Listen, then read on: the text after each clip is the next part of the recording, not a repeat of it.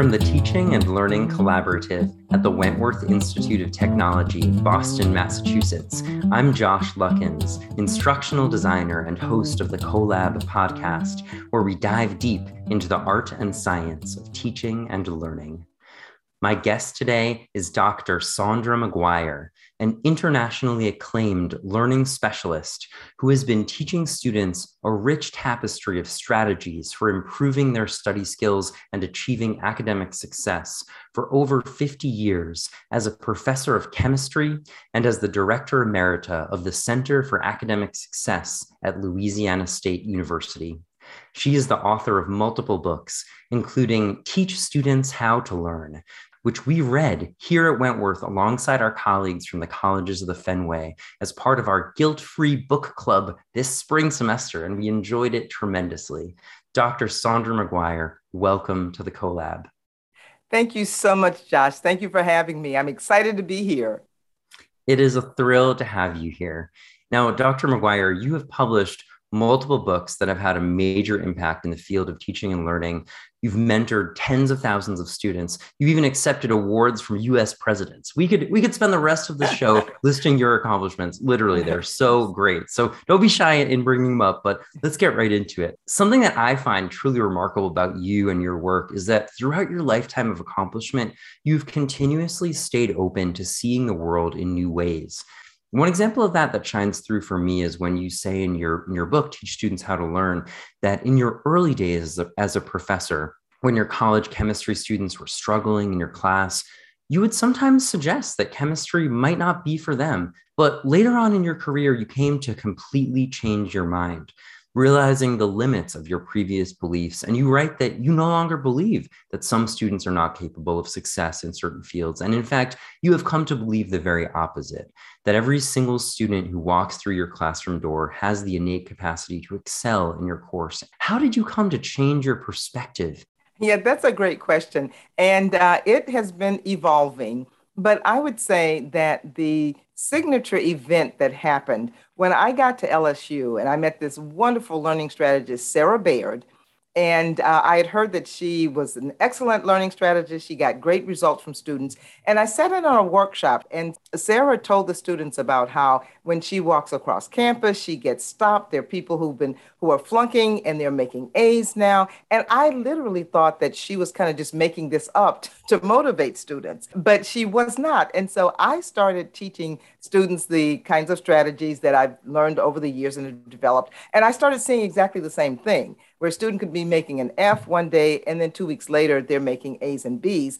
And then I really understood that the main difference between students who are acing classes and students who are failing is not necessarily any difference in ability, but it's just that the students who are not doing well have never been taught the strategies that the students who are making A's are using in order to learn the material and make those A's.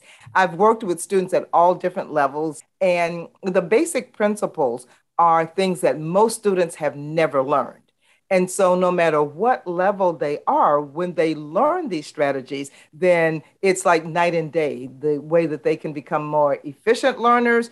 And then it's motivating to them to see the great results they're getting when so many of these students had concluded themselves that they probably were not going to be capable of succeeding at this level. So it's really, really, it's fun for me. Absolutely. It sounds fun. One way that you describe these types of skills in your work is metacognition. Could you tell us a little bit more about what metacognition means and the role it plays in your work?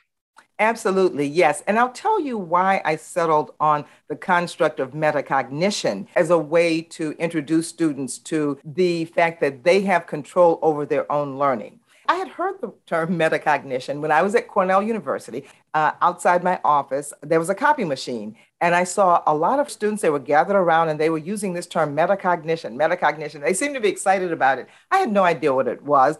Didn't think I needed to know what it was. But then when I got to LSU and found that we really could teach students how to learn, how to improve their own learning, I started reading everything I could get my hands on. And I came across this construct of metacognition. And it was really appealing to me because I knew that it would probably capture students' attention in a way that talking about study skills would not.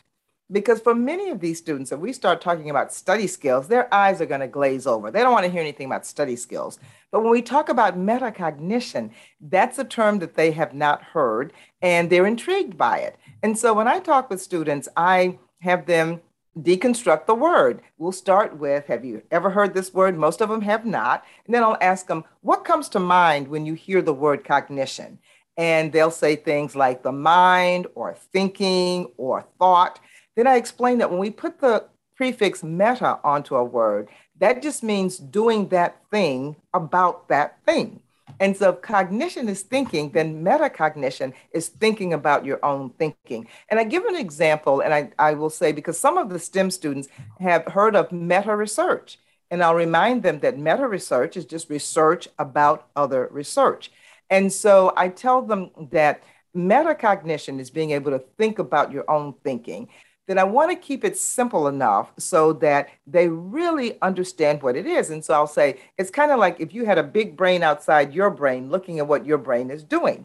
And that big brain would be asking your brain questions. And it would be saying, does she really understand this information, or did she just memorize it last night because the test was today?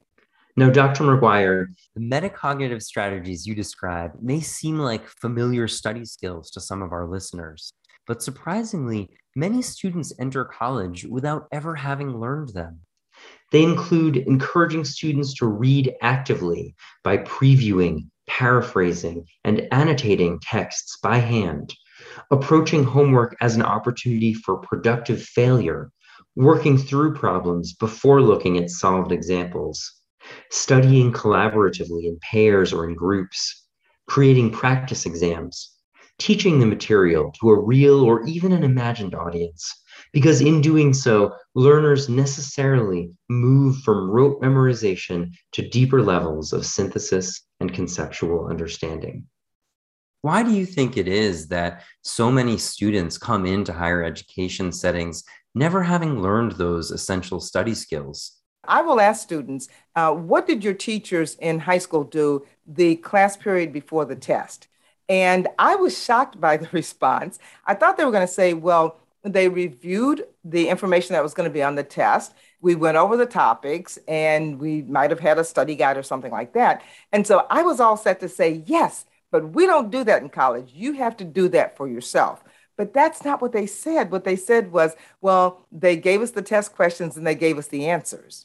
And I was shocked to hear that. And so what happens is when students get to our institutions, they've never been put in a situation where they have to really develop learning strategies or study skills, because the day before the test, they're given the items and the answers. It just turns out that students never had to develop this skill. And when I talk with students, I really just use reflection questions, because I used to tell students what to do. But then I realized that when we ask them questions and they come up with the information that we would be telling them, then it is much more, I guess it's kind of rooted now in their souls, and they're not going to forget it. And they will act on that information in a way that they never would if we told them what to do. That's a very beautiful insight. And that's something that one of my professors, and when I went to graduate school for education, would just reinforce over and over again, that they had this idea of constructivism, that knowledge has to be constructed in every individual's own consciousness. And we can't just put it in them, pour it in them like an empty vessel. That metaphor just isn't how learning works. So it seems like you've little by little come to that understanding on your own through your experience as a professor. Absolutely. And, I first heard about constructivism when I was in graduate school, my first educational psychology course. And I really latched onto that because it just made so much sense to me. And then social constructivism, which is a subset of constructivism, where the idea is that we build knowledge through interacting and talking with others. And that really resonated with me. And so that's one of the reasons that I love to do think, pair, shares with students. And so one of the reflection questions, for example, I'll ask them is, what's the difference between studying and learning? And I'll have them think of their own answer and then share it with a partner. And I can just see the buzz that goes on in the room, which was surprising to me. One of the reasons that I didn't use the reflection questions, I remember when I used to think, reflection questions, I don't have time for that. I can much more efficiently explain things to them. Why am I going to throw out questions and have them give me back mamsy-pamsy answers that I can't do anything with? But I went to a conference once. I saw the presenter use that technique, and it was so powerful because I saw how everybody in the group was really actively engaged. And another surprise for me was when I started doing with students, they really get into it. There's no hesitation, and they will give me answers to questions that I never would have thought about in a million years. And I'll give you a quick example of that. When I was talking to a group of students at the LSU Dental School, and I asked, what's the difference between studying and learning? This one young man said, well, the difference for me is this. He said, studying is focusing on the what's, but learning is focusing on the whys, the hows, and the what ifs. He said, and I find that if I focus on the what's and forget the what's, I can't recreate them. But if I focus on the whys, the hows, and the what ifs, even if I forget the what's, I can recreate them. And it's just, for me, every single interaction with a group of faculty or a group of students is exciting and interesting because I learned something new. One time somebody asked, don't you get tired of talking about the same thing during the same presentation? I said, but it's not the same presentation. Because every time we have a different group of students or a different group of faculty, I hear different things from the reflection questions. They have different needs, and it's just exciting. Absolutely. That makes a lot of sense. Something else you've been writing about recently is metacognitive equity. Can you tell us a little bit more about what metacognitive equity means to you? Yes, and I actually came up with that term summer of 2020 after the George Floyd incident, and everybody was talking about equity. And I started thinking about why it is that so many students don't have those strategies. The students who are not doing well don't have the strategies that the students who are doing well do. And it dawned on me that the opportunity to develop metacognitive skills is so different when you look at different demographics among students. So, for example, low income and minoritized students, typically when they enter high school, their literacy level is grades below the students who come from upper income levels. We find that students from better resource schools who have opportunities to take AP courses, to take IB courses, they've actually been exposed to the type of thinking that will allow them to go to higher levels in Bloom's taxonomy. Even the level of challenge in different types of schools is so different. And so it dawned on me that I could use the term metacognitive equity to talk about the difference in thinking skills between the different demographics, but not due to any lack of ability, but just the fact that they haven't been exposed to that. And so I talk about closing that metacognitive equity gap by teaching students about metacognition, about Bloom's taxonomy, about specific learning strategies that they can implement that will allow them to perform as well as any student from any other group. That's wonderful. You know, something I was learning about recently is that Benjamin Bloom and colleagues developed this taxonomy as a taxonomy of learning objectives. So it's a little bit different from the way we kind of think about it today. What's your take on that? Yeah, it's very interesting because the other thing that not a lot of people know is that when they developed the taxonomy, they didn't mean it necessarily to be hierarchical. I think that Bloom's taxonomy is a wonderful tool to help students understand that there are different types of learning and thinking. And the reason that I think it's so important is that if a student has only memorized and regurgitated, and we say, we want you to create something new, then they don't really know what that is in the context of the different types of ways that they can think. And so I like also it as a pyramid, even though I know it's not hierarchical. I think it's helpful for us to talk about remembering as being the base of Bloom's taxonomy, because Josh, more often recently, I have found students who think that they don't have to memorize anything. They'll say, well, Dr. McGuire, back in your day, you had to memorize stuff. We don't have to memorize anything. We can just look it up. We can Google it. And so I try to get students to understand that you can't solve problems with information you've just looked up on the net. You have to have information in your head. And unfortunately, this notion that I don't have to know anything has permeated itself up into the nation's best medical schools. Our older daughter, when she was rounding, this was early in her career, and she would round with residents. And she said one day she asked this young man, is it okay to prescribe drugs like Sudafed and Actifed to pregnant women? And she said she thought he was going to stop and think and say, well, it constricts blood vessels, so probably not. She said instead he whipped out it would be his iPhone, the PDA at the time. He called up the physician's desk reference, read a few lines and said no. And she asked him why, and he was absolutely clueless. And so I want students to know that it is important to have some information that I tell students that you know as well as your first name, not your middle name, but you know very well. And then up from that, I say is understanding, where now you understand the information to the point that you could explain it to your 8-year-old nephew in words they understand. You can give them analogies and examples from their life. Then up to applying, now you can use the information to solve problems you've never seen before, up to analyzing, where you could take any concept, break it into simpler concepts. And I just take them through the levels to explain it. And that's when I get the reaction, wow, this is really, really helpful.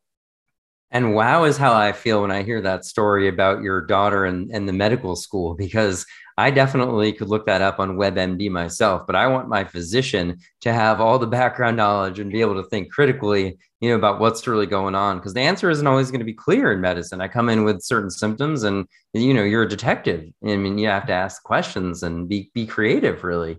Exactly. There's a sketch from the old Carol Burnett show, and it is hilarious, but it shows a student who's just graduated from dental school and he doesn't really know anything. So he's trying to look up everything in the book while he's working on this patient. And Harvey Korman and Tim Conway are the two. And so the question is, do you want to be like this dentist?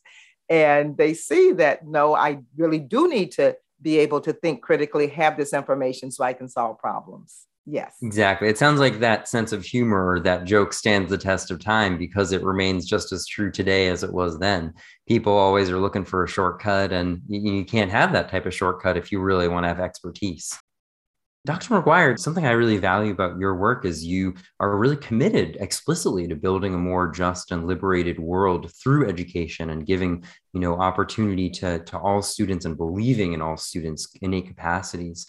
And so I just want to ask you to reflect on a little bit about that DEI journey that you've been on in your life and in this kind of fraught moment in our society. Well, let's talk about the importance of education. And that actually stems from my grandmother, my paternal grandmother, who was the daughter of a freed slave. She was Effie Jane Gordon Yancey. Her dad was Isaac Gordon. And she'd actually had 2 years of college herself, which was very, very rare back in those days. And my first cousin actually just reminded me when I talked with her last week that my grandmother actually taught poor whites and Blacks in Greensburg on her porch. She would teach them how to read. So I like to think that my grandmother actually had the first integrated education setting in Louisiana. And she had 9 kids, and she decided that all of her kids were going to go to college. Because throughout the African-American community, we heard over and over and over again that education is your best ticket to a better life. And we understood that education was something that was held from folks who were in slavery. They wanted to be able to read, they wanted to learn, but they were denied the opportunity to do that. And so if we had that opportunity, then it was our responsibility to do it. Well, all 9 of her kids did go to college, and 7 of them got advanced degrees. And those of us in my generation, there are 13 in my generation, and we saw the example of our parents and aunts and uncles who would travel to the Midwest in the summer, leave their families. And so that told us and showed us the importance of education. But at the same time, we were told that you have to make sure that you're bringing other people along. I'm really so passionate about making sure that there are opportunities for minoritized students, because I know the barriers that have been put in place and are still in place.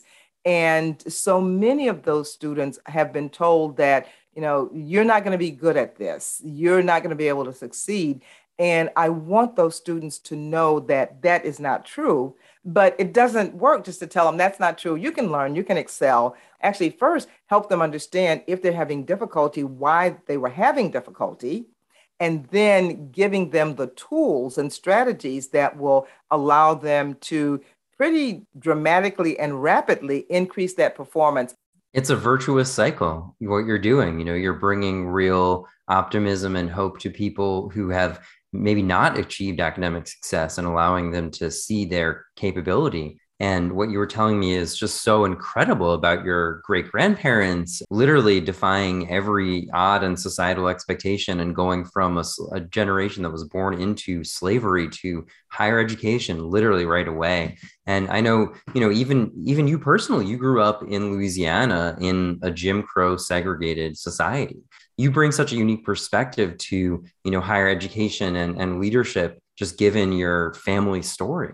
And I think that's the other reason I'm so passionate about this, because growing up in the Jim Crow South, where Baton Rouge was very, very segregated, and I actually integrated Glen Oaks High School. I was a junior at the time. I went the third year of integration, and it was a very, very hostile environment. But I never felt that I could not excel. We had always been told that nobody was better than we were. We weren't better than anybody else, but nobody was better than we were.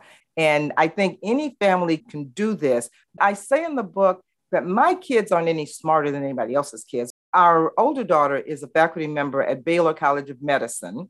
And our younger daughter she's an opera singer in Berlin, and she has a PhD in neuroscience from Oxford, and she writes the books with me.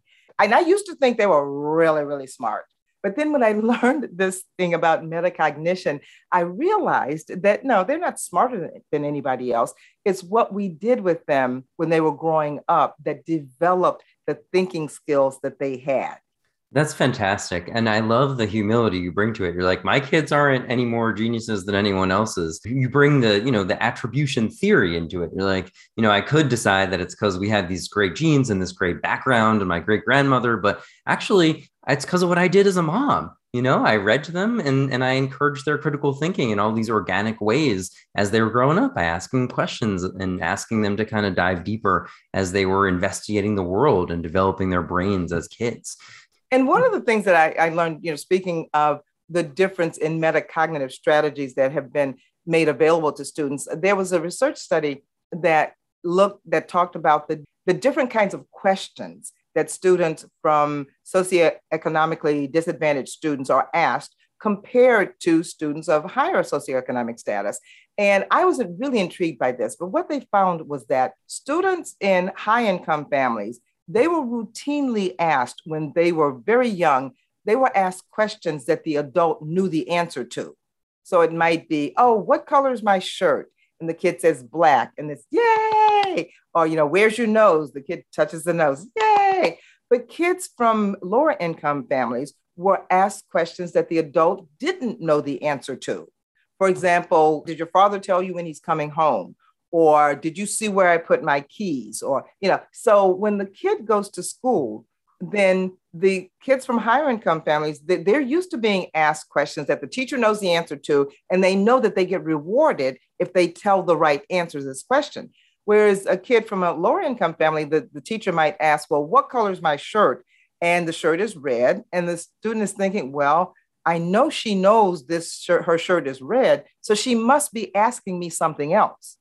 And so they don't say anything. And then the teacher assumes that they don't know their colors. So it's just this kind of insidious cycle that I am on a personal crusade to try to break. Absolutely.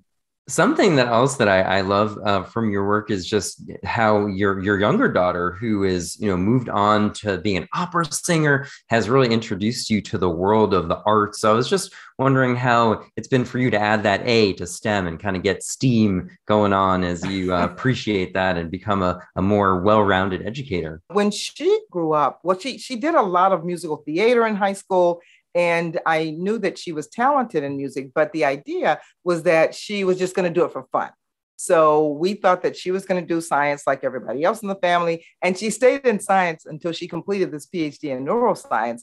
And one time somebody asked her, well, if you knew you were going to be a singer, why did you stay in science so long? And her response was, well, if I'd known that you could live in this family without a terminal degree in science, I would have left a long time ago. But when she got to Oxford, that's when she told me that she was going to become an opera singer. And I will never forget this reaction. I went, opera? how did you even get interested in that? Because, we never listened to opera. My introduction to opera was the cartoons, the Bugs Bunny thing. But I delved into this both feet as usual. So I subscribed to Opera News, Classical Singer. I bought all these CDs of the operas that she was going to be performing in so that I could watch them and see what I was going to be looking at. And so I really appreciate it now. I now see that taking the arts away, which is what we've done with so many students when we make them focus on these standardized tests where it's in math and ELA, English and Language Arts. And then we take away the things that make school fun. They don't get to do art. They don't get to do drama. They don't get to do music.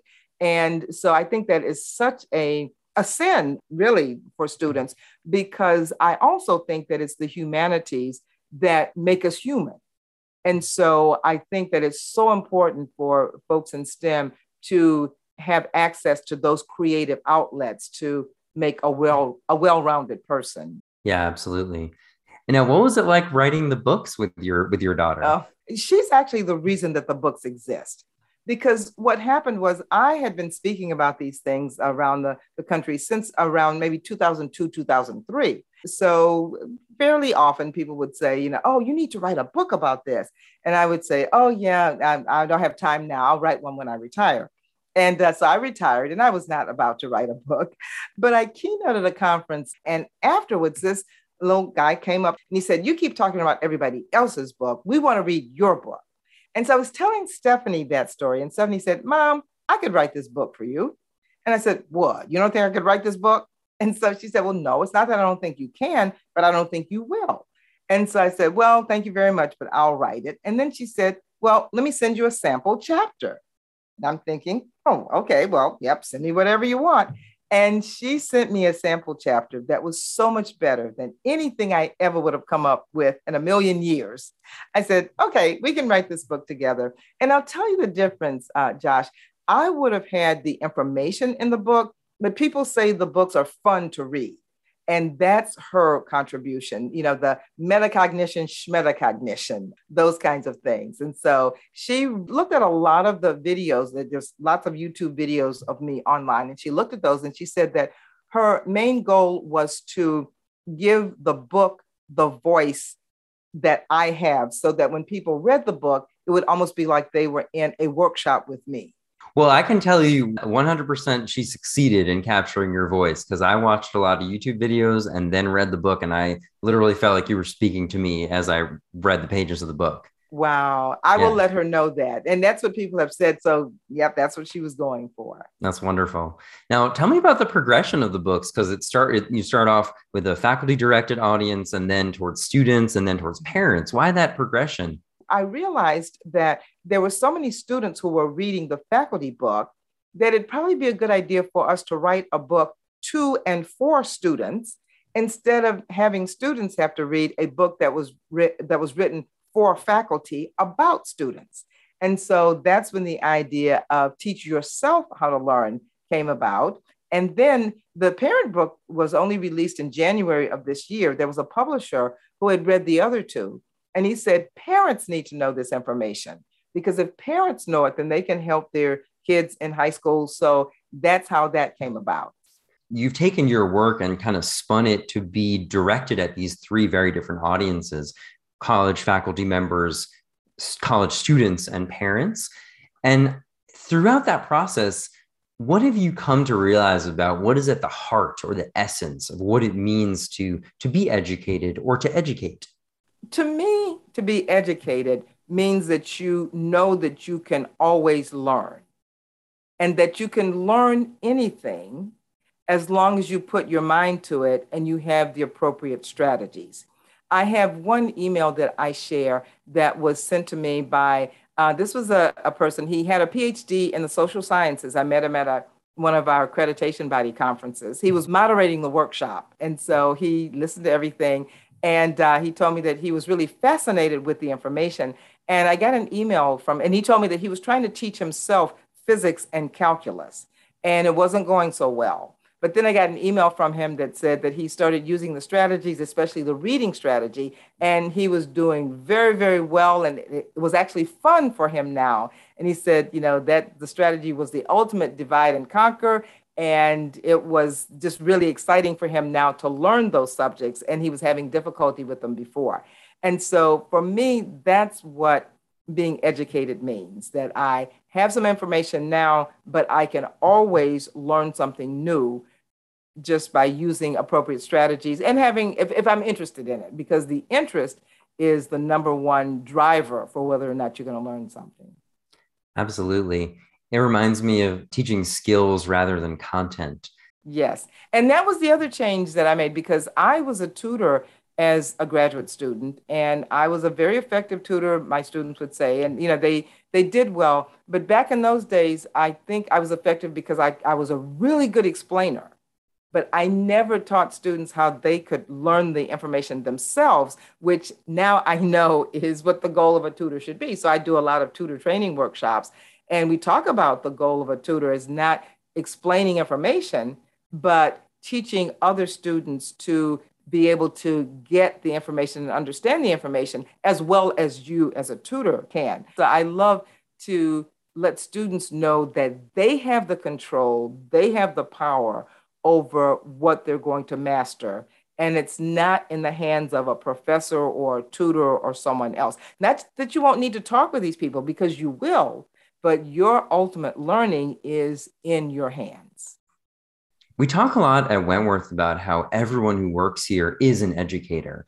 Even if I don't work directly with students, I work with the faculty who work with students, and in some way I'm having an impact. So how have you seen that mentality of everyone who works at a university, whether they're a coach, res life, whatever it is, they are an educator? How have you seen that put into practice in meaningful ways? I actually do workshops. I haven't done this one lately, but I called it Increasing Student Success. It takes the whole village. And so I talked about the different areas of the university. For example, the folks who are working in the cafeteria, the folks who are groundskeepers, they contact students all the time.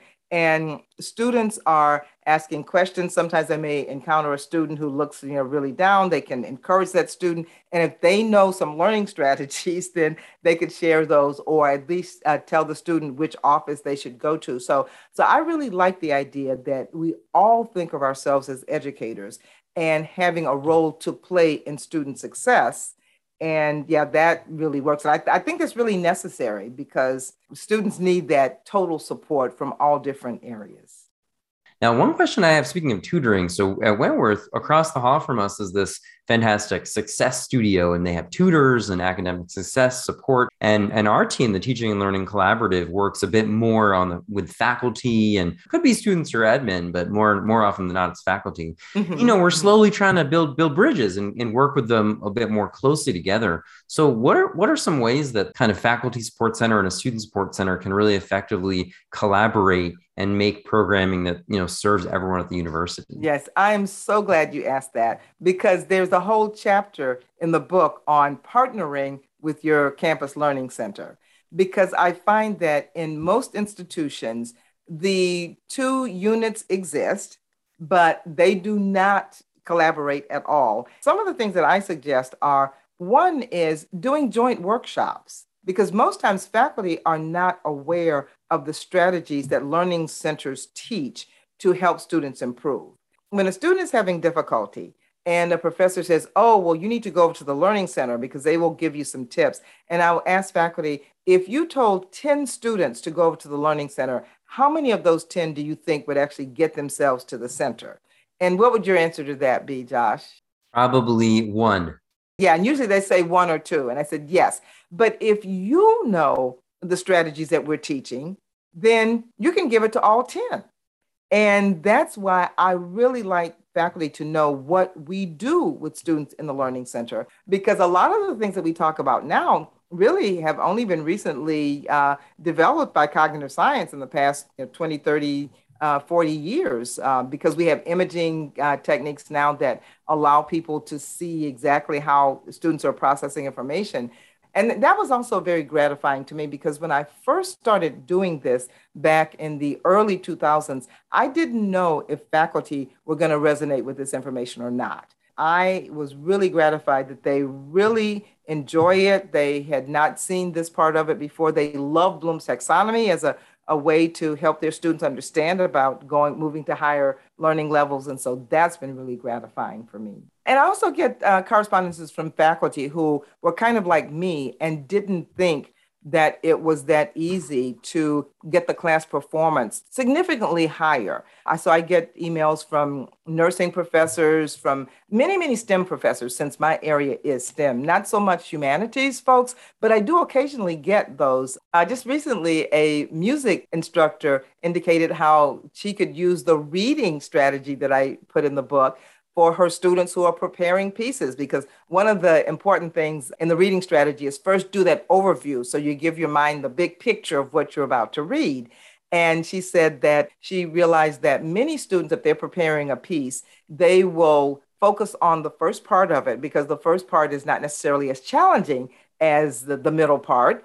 And so they spend a lot of time getting that down. But then when they perform, then the piece kind of falls apart after the beginning. And so she says, now she tells them to, no, first do that overview, look at the entire piece of music and see what for you is going to be the most challenging. And then you can decide how to allocate your effort so that you know you're spending enough time on the most challenging part so that the whole piece is going to be done well. And maybe I should say this because one faculty member said that the reason that they embraced what I was telling them in the workshop was because I said this. I said that there are some students for whom this does not work. The three categories of students for which this will typically not work is one is the student who refuses to take any personal responsibility for anything. They didn't pass the test because the teacher made it too hard. They didn't get a chance to study because their mother made them go to the grocery store. So if they refuse to take any personal responsibility, they're not going to do anything different because they don't think that it's their fault. It's somebody else's fault. But typically I can get students to see that's what they're doing because most times they don't see that. And then if they see that's what they're doing, I can move them to taking some personal responsibility. The second case is the student who has no time for any of this. If they're trying to take 28 hours working 60 hours a week, they have no time. And the strategies do take time. And so I help students with time management, and sometimes they've had to drop back on some hours. They might have to cut their work schedule a bit. But if they're willing to do that, then they can succeed, but they need time. The third category is the student for whom the gap between the skills they have acquired before getting in my class and the skills that are required to succeed in the class, that gap is just too great. So if I have a student in general chemistry who knows nothing about fractions, decimals, percents, there's no way they're going to succeed in general chemistry, no matter how much metacognition they put on it. And then somebody said, well, I have another category. And they were absolutely right. They said it's the student for whom life issues are so challenging that they have no mental bandwidth to focus on academics. And so sometimes those students will have to drop back. They can come back to academics when those circumstances are no longer there, but it's just really hard to do it. But I find that for 80, 85% of students, this stuff will work because they don't come into any of those four categories. It's very wise to admit that this isn't necessarily going to work in every circumstance, but these are powerful tools that can have a strong impact on a lot of people a lot of the time.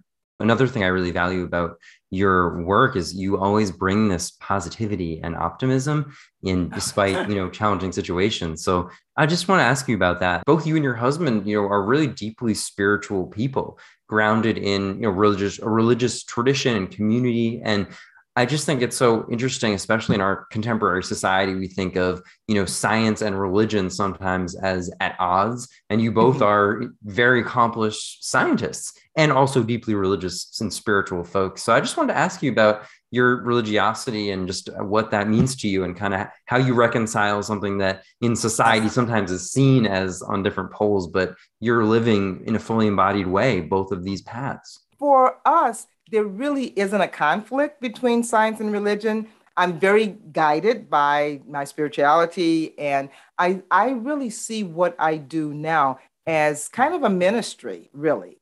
It's my way of helping others of God's creation reach the potential that He has placed in them. To me, the connection is really beautiful. Not that there's a conflict, but they really work in concert. As long as you recognize that you can never prove anything in religion. You know, there are these people who want to prove these things. Well, no, it doesn't work that way. Science is the domain where we look for evidential proof. Our religion is based on our faith.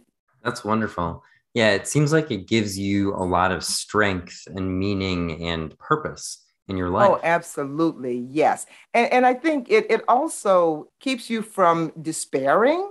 One of my favorite verses is James 1 and 2, count it all joy. You know, when you fall into diverse temptations, when bad things happen, then you can look at what's the benefit in that, which also, I guess, kind of relates to helping students recognize that failure is not failure.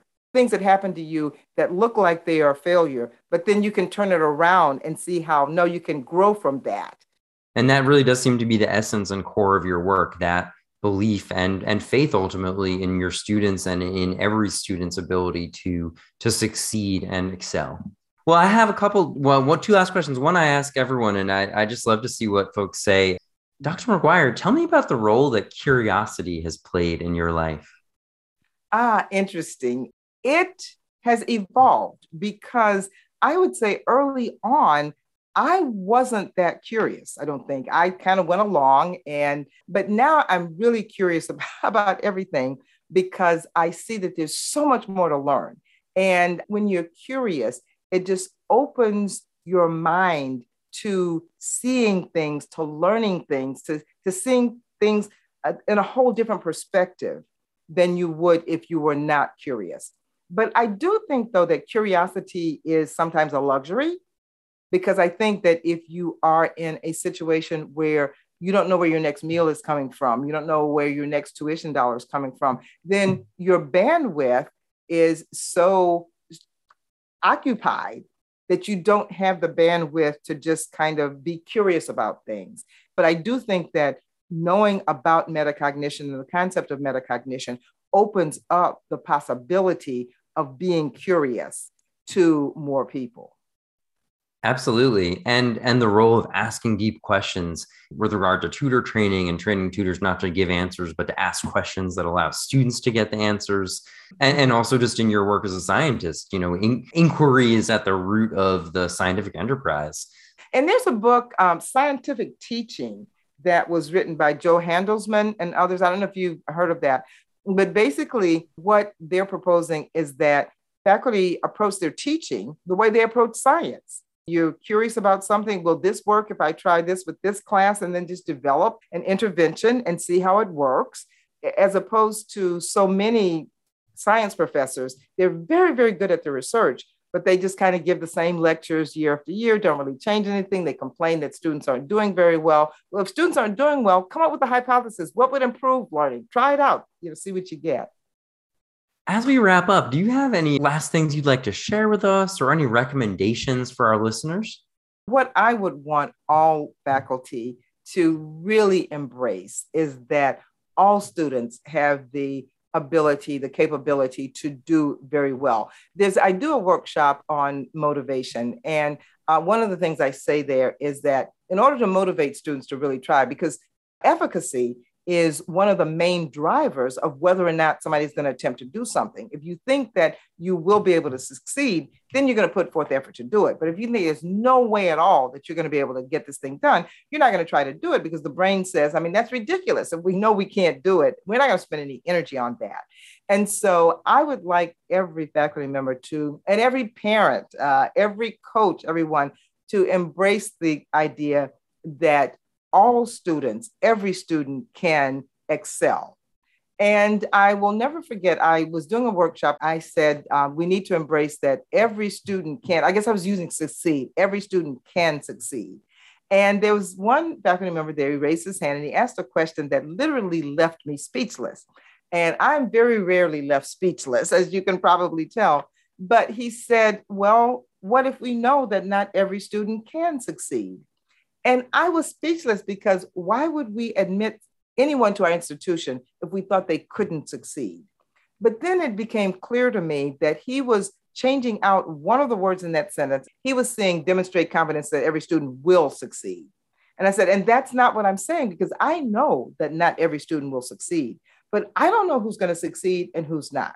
I've seen students come to college with a 4.3 GPA and flunk out the first semester.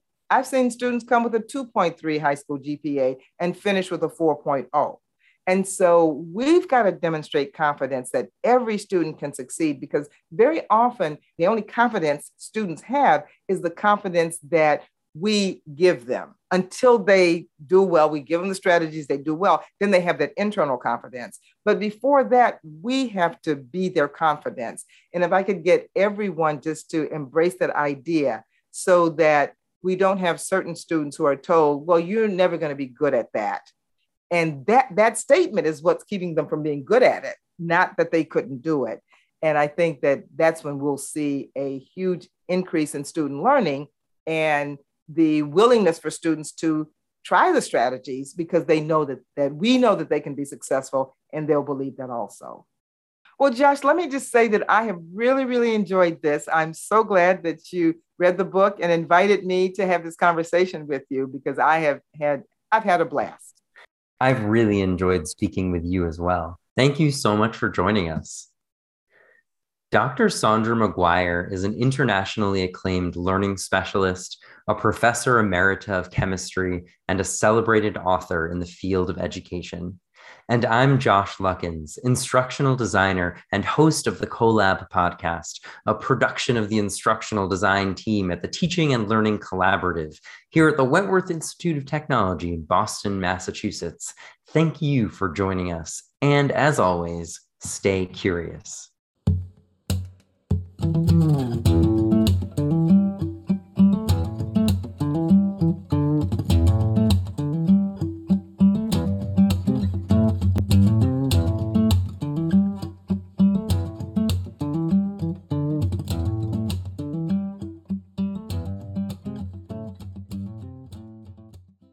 It's funny because I tell students today about how I was taught organic chemistry by Melvin Calvin, the person who came up with the Calvin cycle in biology. Yes, he was my organic chemistry professor. And they look at me like, you must be really old. That's like, I learned about evolution from Charles Darwin.